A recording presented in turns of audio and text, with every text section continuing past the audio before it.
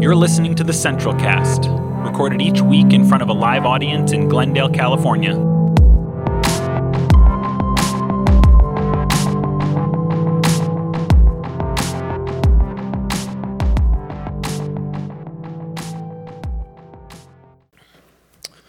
So today marks chapter 3, I guess you could say, part 3. Yeah, thanks, Max. Part 3 in our series, Jesus, Rude and Confusing, where we're looking at the most controversial passages from the Gospels. And we're going to switch mics because this one still kind of cuts in and out. Thank you, sir. All right, there we go. A little louder, please, Bobo.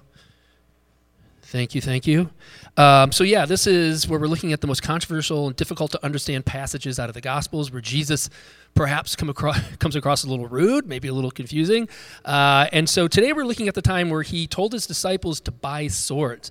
And Karis read the text earlier. It's an interesting story, and it's kind of a long text, right? But it's important to read the whole story. From the entire text in order to understand why Jesus might have instructed his disciples to buy swords. And let's read it again real quick.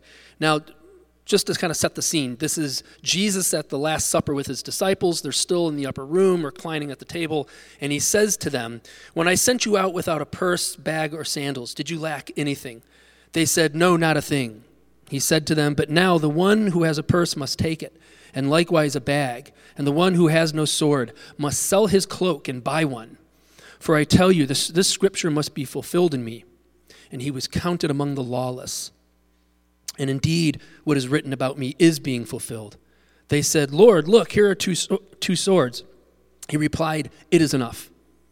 He came out and went, as was his custom, to the Mount of Olives, and his disciples followed him. When he had reached the place, he said to them, "Pray that you may not come into the time of trial." Then he withdrew from them about a stone's throw, knelt down and prayed, "Father, if you are willing, remove this cup from me. Yet not my will, but yours be done." Then an angel from heaven appeared to him and gave him strength. In his anguish he prayed more earnestly, and his sweat became like drops of blood falling down on the ground.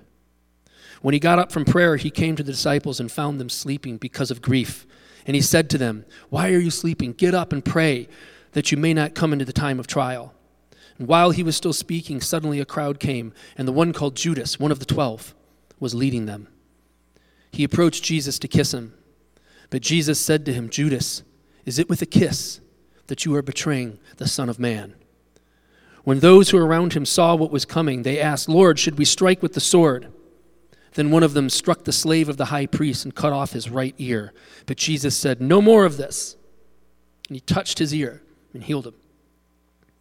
All right, that's the end of our text this morning. And Jesus ends up going quietly with the authorities after that.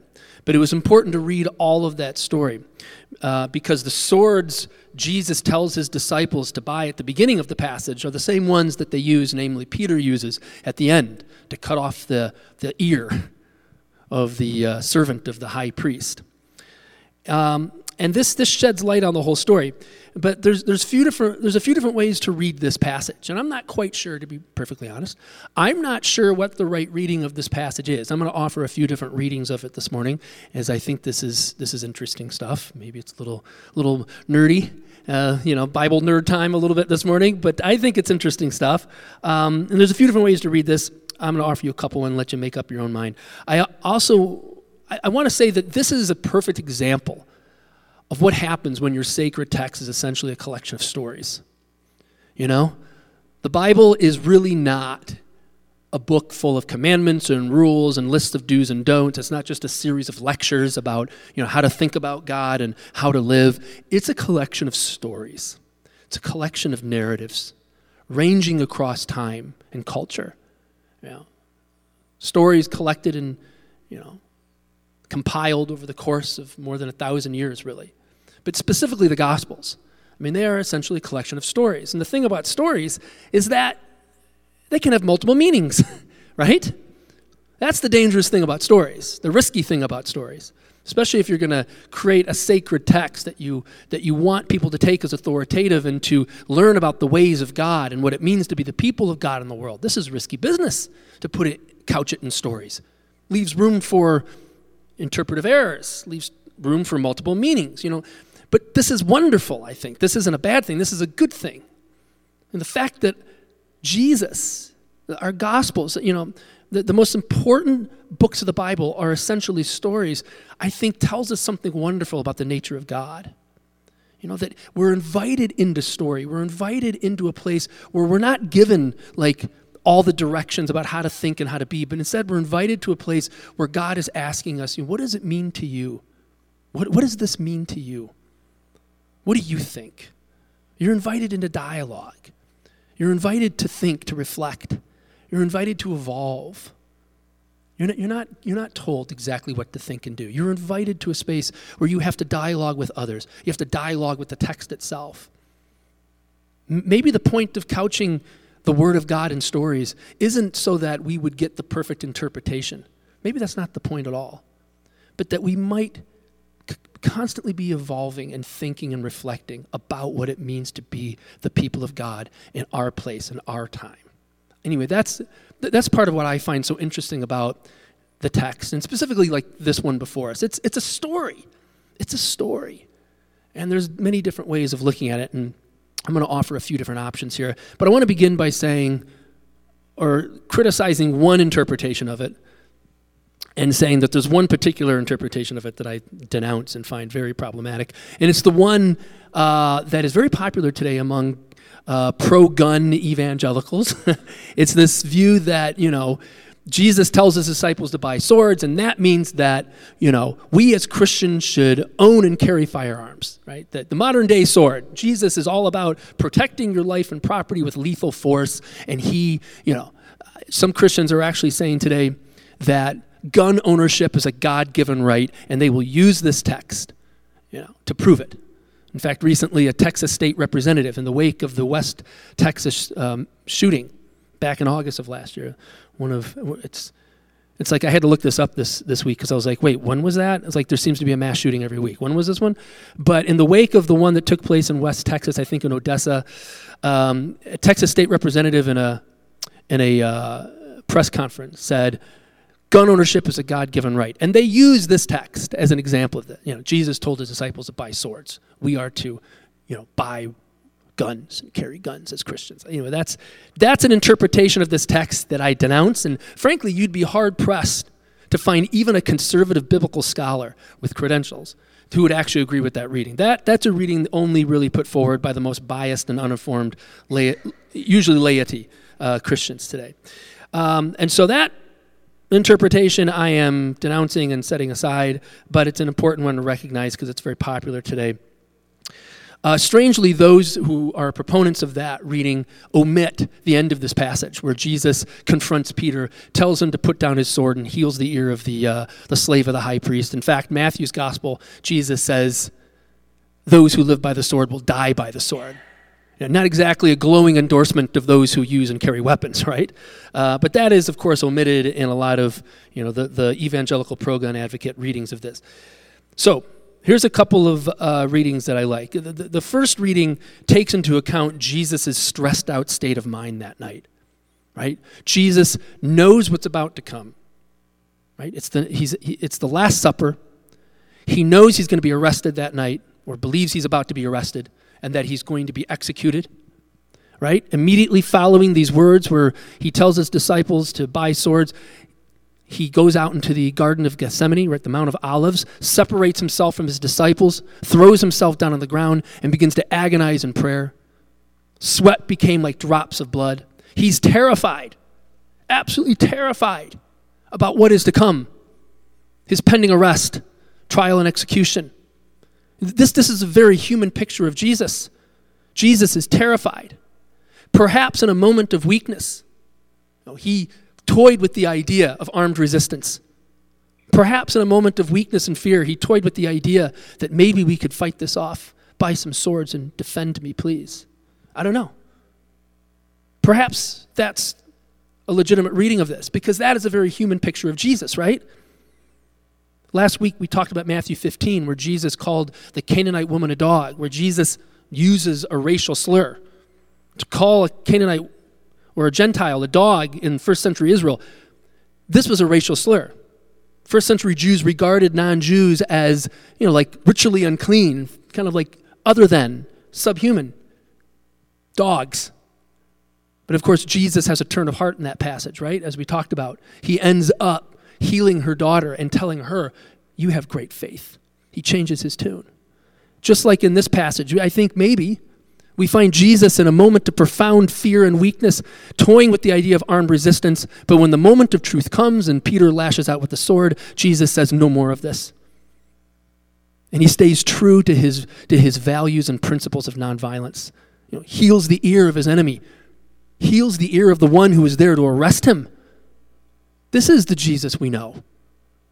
But we also get a picture of Jesus tormented with fear and anxiety over his pending death and arrest that night. I don't know. I think that might be a legitimate reading of this. It's interesting. Another reading that I like focuses on this part, the part where Jesus says, for I tell you, this scripture must be fulfilled in me, and he was counted among the lawless. Jesus is quoting from the Old Testament there. He's quoting from the book of Isaiah, Isaiah 53, where it says, it describes the suffering servant of the Lord, famous passage, famous chapter out of Isaiah. He's quoting Isaiah 53:12, and he will be counted among the lawless. Many times throughout the four Gospels, many times throughout Matthew, Mark, Luke, and John, Jesus says and does things for the sake of fulfilling a prophecy. The text will say, and this was done in order to fulfill the prophecy of, blah, blah, blah. It's as if, many times throughout the story of Jesus, the gospel writers themselves or Jesus, uses these plot devices in order to fulfill prophecies as a way of substantiating his role, his identity as the Messiah. This is meant to communicate. When you read in the Gospels, and this was done to fulfill the prophecy, it is meant to communicate to the original Jewish audience, because the Gospels were written for primarily an original audience of Jews and some Gentiles, but it was written specifically for an audience that would have read that passage, and this was done to fulfill the prophecy of as a way of substantiating Jesus' identity as the Messiah. It was a way of communicating, hey, listen, this is somebody that you should pay attention to. This is somebody you should listen to and follow because he is fulfilling all of these prophecies, right? He is the one, okay? So that's part of the reason why. I think a main reason why it says, and this was, done to fulfill the prophecy, he was counted among the lawless. But what's confusing about this particular example of Jesus fulfilling a prophecy is that it's not clear.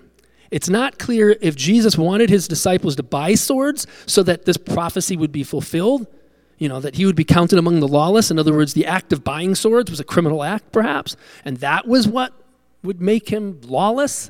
Or perhaps because I think Jesus actually was already deemed lawless. He was, they're coming right now to arrest him in the story, right? The chief priests, they're on their way with Judas to arrest him.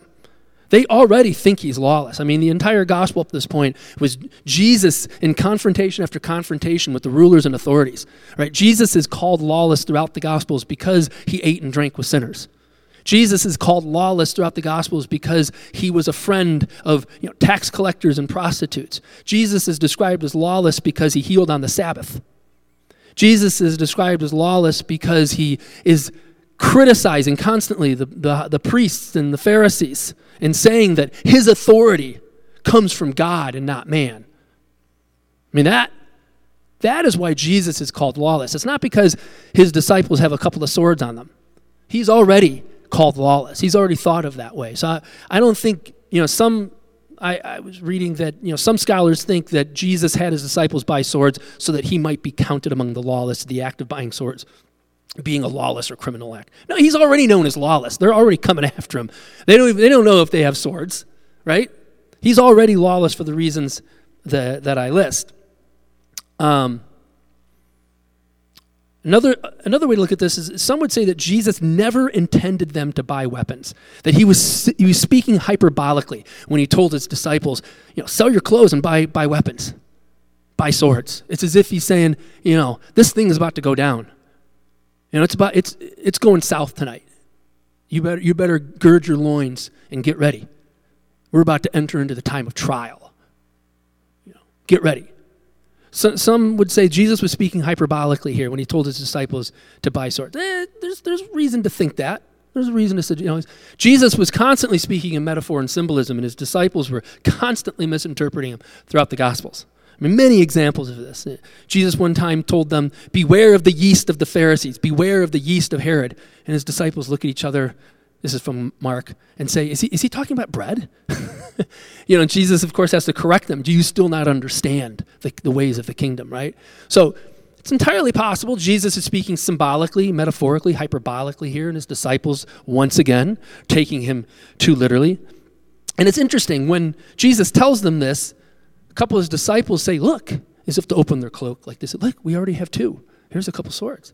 And Jesus says, it is enough, which of course, as we translate as Jesus is like, great, perfect, yeah, that's enough. We'll be okay with just two, But perhaps that's a misreading. Perhaps that's a mistranslation. Maybe when Jesus said is enough, he's saying, enough of this. Stop this nonsense, enough. In fact, this is exactly what he says at the end of this story, right? After Peter uses the sword, Jesus says, enough of this. Stops Peter, right, from using the sword, and heals the ear of the high priest, or the slave of the high priest, servant of the high priest, whatever. So that's another way to look at this, that Jesus is not condoning the presence of swords. He's speaking symbolically, and when they say, look, we already have two, Jesus says, enough of this nonsense. You don't get me. That's another way to look at it.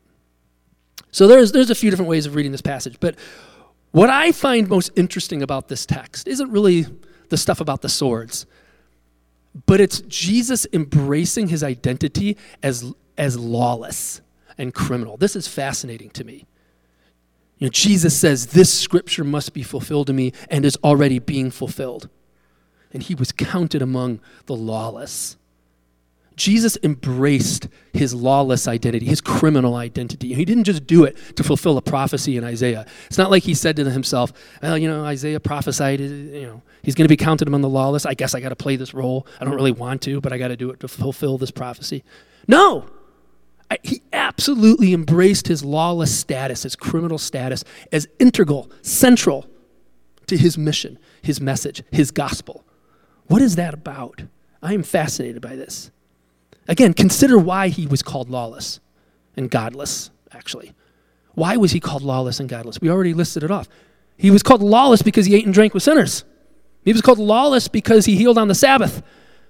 He was called lawless because he loved people more than religious rules. He was called lawless because he was a friend of tax collectors and prostitutes.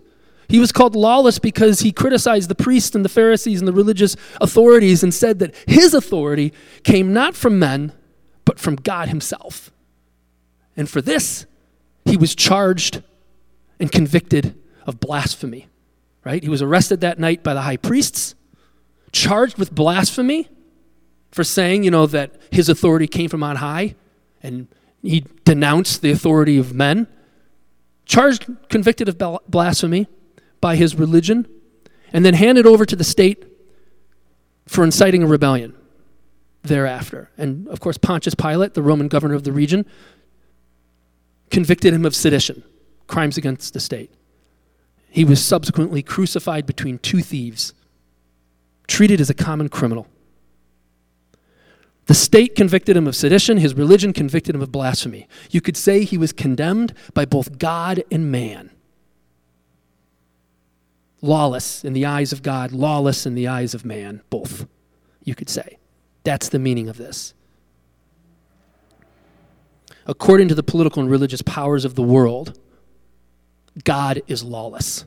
God is a sinner. God is a transgressor. God is a heretic. Think about that. That's the deeper meaning of this story. Jesus saying, I am counted among the lawless. I am lawless, according to them. This is the full meaning of what it means that Jesus was counted among the criminals, the lawless, the sinners. And to be his disciple, this is where we're going with this. To be his disciple means to be counted among the lawless too. Think about that. This is what it means to share in the sufferings of Christ. This is what it means to follow Christ, to be counted among the lawless just as he was counted among the lawless and the godless. Jesus made it clear that to follow him came at a cost. It could cost you your relationships with your family, your closest relationships. It could cost you your possessions. It could cost you your reputation. It could cost you your very life. Because to truly follow him means being regarded as lawless and godless, usually by those in power. How many of us here have been labeled as lawless and godless by, our friends and family? I know I certainly have been. I have been told by my former pastor and boss that I am eternally lost. His words, I am eternally lost because I affirm same-sex relationships and perform gay weddings. And also because I don't believe in hell. And also because I don't think the gospel is about a conversion to a new religion, but a conversion to a way of life. That I believe in the universal and unconditional love of God. I am called lawless and godless by the old guard, by what we might call the long robes, the so-called orthodox. How many of you have been called lawless and godless by friends and family in your deconstruction? Yeah, many of us have, right? But this is what it means to share in the sufferings of Christ, the one who originally was called lawless and godless. This is what it means to be his disciple. This is the cost of discipleship. I love this quote I saw online a few weeks ago. Maybe you saw it too. If you're not someone the church would have burned at the stake 500 years ago, are you even alive? I love that.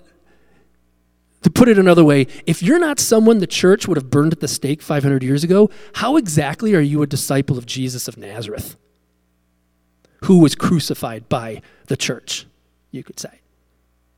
By the rulers and authorities, the most powerful institutions of the day, the religious and political powers, called him lawless and godless. This is what it means to be his disciple. Anyone who loves those on the margins, anyone who criticizes the rich and powerful, anyone who fights for the poor, anyone who stands against oppressive religion, anyone who stands against an oppressive government and oppressive leaders, anyone who does this will be called lawless and godless just as Jesus was. In this way, those who condemn us actually condemn themselves, just as those who condemn Jesus really condemn themselves by doing so. Those who condemn righteousness and unconditional love are in fact condemning themselves. So let's embrace our lawlessness, I'm saying here. Let's embrace our status as godless heretics in the world's eyes, and thereby let's be true disciples of Christ. You join me in prayer.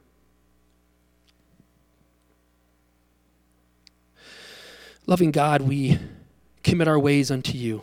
Lord Jesus, fill us with the knowledge of your ways and with the power of your Spirit. Inspire us to lead lives like yours.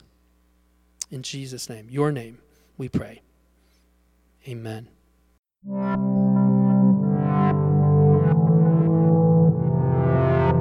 Each episode of the Central Cast is followed by an interactive discussion.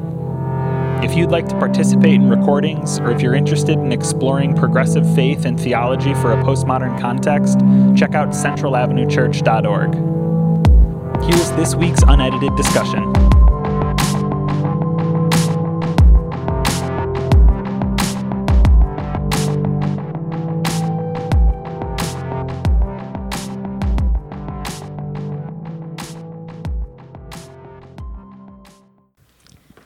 How do you understand the gospel writers' use of the prophetic writings, and how does that influence your interpretation of this text and how they use the Isaiah passage? That's a great question.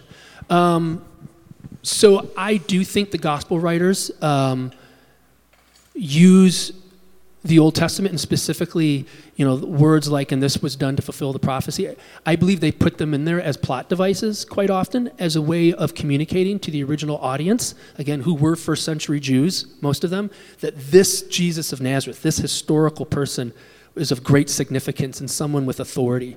He is fulfilling these prophecies. And this is someone you should pay attention to, listen to, and follow. Whether or not, Jesus understood himself actually historically fulfilling these things, I don't know.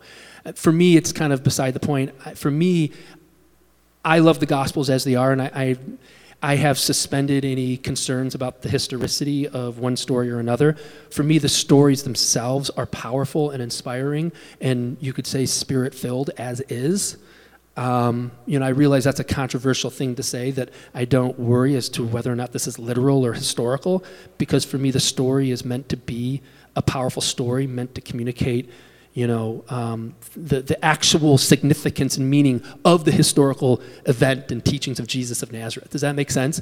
And perhaps the original gospel writers, couch Jesus in these, if you want to put it, these myths, these legends somewhat, as a way of communicating the depth dimension, the historical significance of his teachings, of his work, of his life, of his death. That comes translated over, from 2,000 years ago as a miracle worker and all of these stories, right, that are powerful and somewhat mythological, but we shouldn't see that as a bad thing. We should see that as telling us about the true depth dimension and significance of his life and teachings. Does that make sense? I realize that's controversial, but I'm answering your question honestly. That's my view. That's not everybody's view here.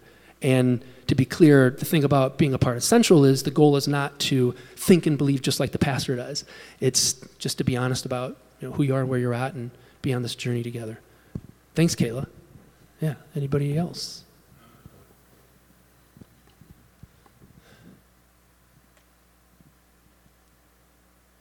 Yeah, Andrew.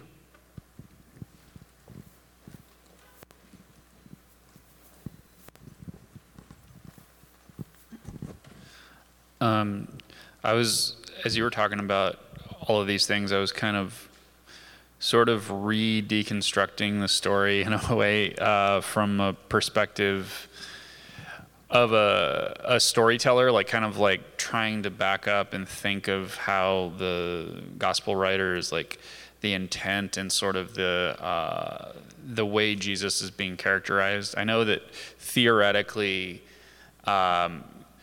Christianity at large is looking at these stories as, okay, this is like kind of literally what happened. That's the popular viewpoint. But as we're talking about here, they still fit into the genre of myth. So I'm seeing it more like just as a disclaimer, like disconnected from that, and more as a story based on the story devices, because I think if we grew up in the evangelical church, we all see Jesus as a mentor character, like as if we're talking from the Greek myth faces of different character types in a story.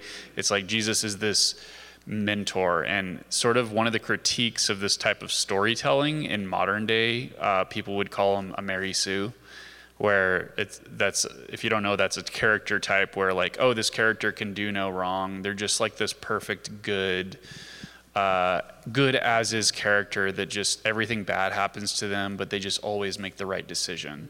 But what I like about your approach to the story is it removes him from that and humanizes him into more of a story arc where he's not just a mentor or a Mary Sue, but he has more dimensions as far as being able to change his mind and his worldview as a normal human being would. Yeah. And I guess like that makes me appreciate Jesus on different levels, where I see him as an evolving character as opposed to this pre-designated like just archetype of perfection. I guess I like that because I connect to it more, because I see the sort of image of God as an evolving human as opposed to like this pre-designated piece of perfection, if that makes sense. Yeah, no, I like that too, obviously. I think it helps to remember that these stories, this Bible, comes from the Jewish tradition, the ancient Jewish tradition. And the ancient Jews had an understanding of God that was not like static and clearly defined and unchangeable. But God was someone you could argue with.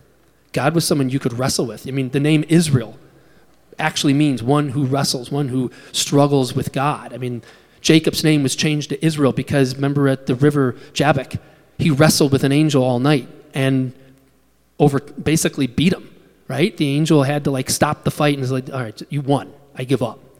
And I'm changing your name from Jacob to Israel, one who wrestles with God, right? Abraham argued with the Most High and changed his mind, convinced him to, change his approach to Sodom and Gomorrah, right?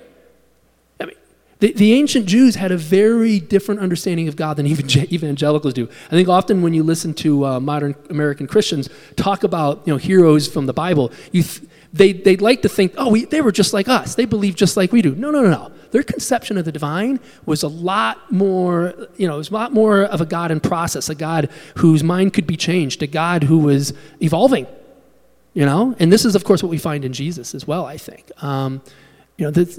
Anyway, I don't want to preach another sermon on that, but I think you're right, Andrew. And I think we need to be open to that understanding. Yeah. All right. Yeah, somebody else? I got a few minutes left.